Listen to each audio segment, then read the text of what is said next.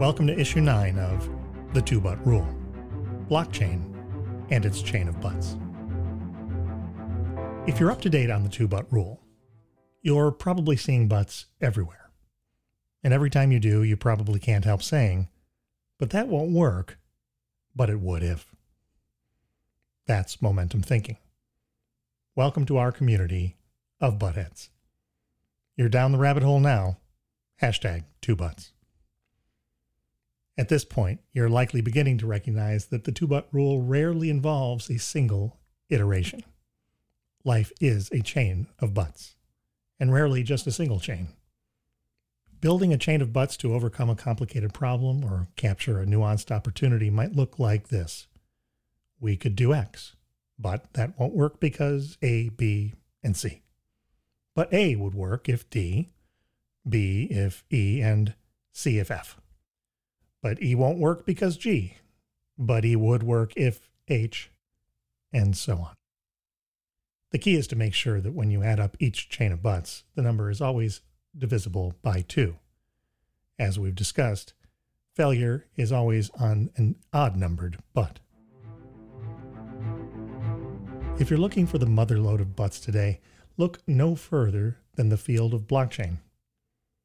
There were over 780 million people interacting with blockchains at the end of 2022, and with $1 trillion of money held on them, much more or much less on any given day, the many problems with the technology and its uses, any one of which would normally be a showstopper, have become a square array of problems to solve. For anyone just arriving from 2007, a blockchain is just a kind of database with a few special properties that make it interesting for recording transactions. Think of it as a digital bank ledger that won't allow anyone, even a system administrator, to erase or change previously confirmed entries, falsely claim that a particular transaction didn't occur, or censor or prohibit a valid transaction from being processed. It does this by allowing anyone to operate a copy of the ledger and collaborate to agree on the validity and ordering of the transactions. Sounds simple, right? It's not. Here we could go into many wonky details about the technology, but in terms of momentum thinking, the most important thing is this.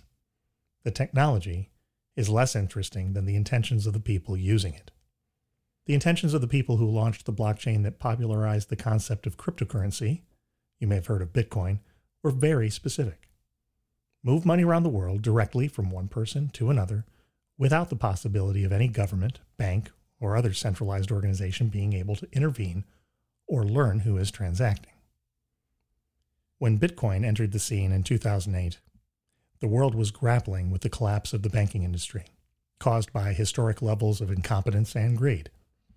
It was easy to appreciate Bitcoin's crypto-anarchist goals. In the decade that followed, Bitcoin's growth went hyperbolic, with thousands of other blockchains springing up to copy or innovate on the design. Even banks and enterprise vendors such as IBM tried to get in on the act. Though it turns out that a blockchain run by a set of known organizations misses the point of the technology and devolves into becoming just a more complicated, slow, and less secure version of a traditional database. The hype around the subject of blockchain and its associated buzzwords, terms like Web3, DeFi, NFTs, cryptocurrency, and tokens, has exploded. Were it not for this viral bloom and the seductive power of regulatory arbitrage applied to gambling, global finance, the technical, regulatory, political, economic, and basic common sense problems with the blockchain approach might have already brought it all down like a house of cards. Here's just a few of the problems that our anti-hero one-but guy might point out. But 1.1. The goal is to move money anonymously, but every transaction is public. A public blockchain is essentially a digital nudist colony. And in a world of AI, there's enough data out there for a growing number of actors to figure out who you are, what you have, and who you're transacting with. Seriously, don't do things you don't want everyone to know about on any kind of blockchain. But 2.1. The goal is to achieve a new form of digital money, free of government intervention and onerous banking fees. But Because blockchains like Bitcoin are designed to sacrifice scalability, speed, and computational efficiency for decentralization and censorship resistance, every transaction comes with a significant marginal cost. During times of network congestion, the transaction fee for the $2 pack of gum you want to buy with cryptocurrency can rise to hundreds of dollars. But 3.1. The goal is to bank the unbanked and foster financial inclusion for all. But the nature of today's cryptocurrencies is such that people who acquired tokens early can become fabulously wealthy, driving up prices for essential goods and services, while latecomers tend to get wiped out in bubble crashes. Even if cryptocurrency prices stabilize, the descendants of people who didn't hodl, as they say, early could become subjugated to the hegemonic power of the crypto elites. Now, applying the 2-but rule, we get the following. But 1.2. But we can use new techniques, such as zero-knowledge cryptography, to let people transact without any observer being able to know the accounts transacting or the amounts involved in the transactions. We can also use a system called a mixer to further confuse anyone trying to track money flows. But 2.2. But we don't have to run all the transactions directly on big public blockchains. Today, a variety of approaches are being developed to enable more efficient machines to manage peer-to-peer transactions and then settle them in batches on the blockchain. Done right, this can reduce the marginal cost of any given transaction, though ultimately not to zero. But 3.2. But we can design future cryptocurrencies to better ensure financial inclusion.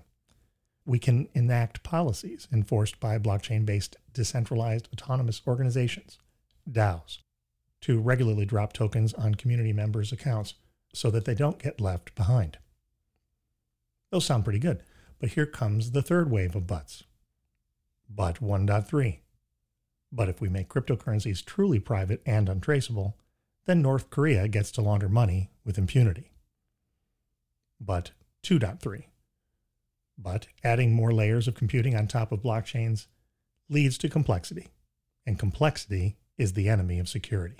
Already in 2022, the favorite way for scammers and thieves to steal billions in cryptocurrency was by exploiting flaws in the bridges between these systems. And finally, but 3.3. But anonymous users voting to reduce the purchasing power of their hoarded wealth in order to level the playing field for newcomers seems like a dubious proposition. And so on. For each of these buts, there's another but being theorized, proposed, or deployed. To tell the full story of all the pairs of buts at play in this butt chain could fill up a 5-year Netflix series. The ultimate second but for blockchain is clear. The money and power involved here is astronomical, beyond the dreams of avarice. There are a ton of ultra-rich people for whom blockchain provides an excellent fit for their needs.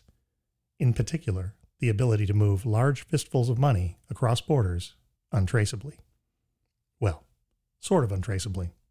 There's little doubt that law enforcement agencies are joyously collecting data, feeding machine learning algorithms, and triangulating the activities and trading partners of anyone transacting on public blockchains.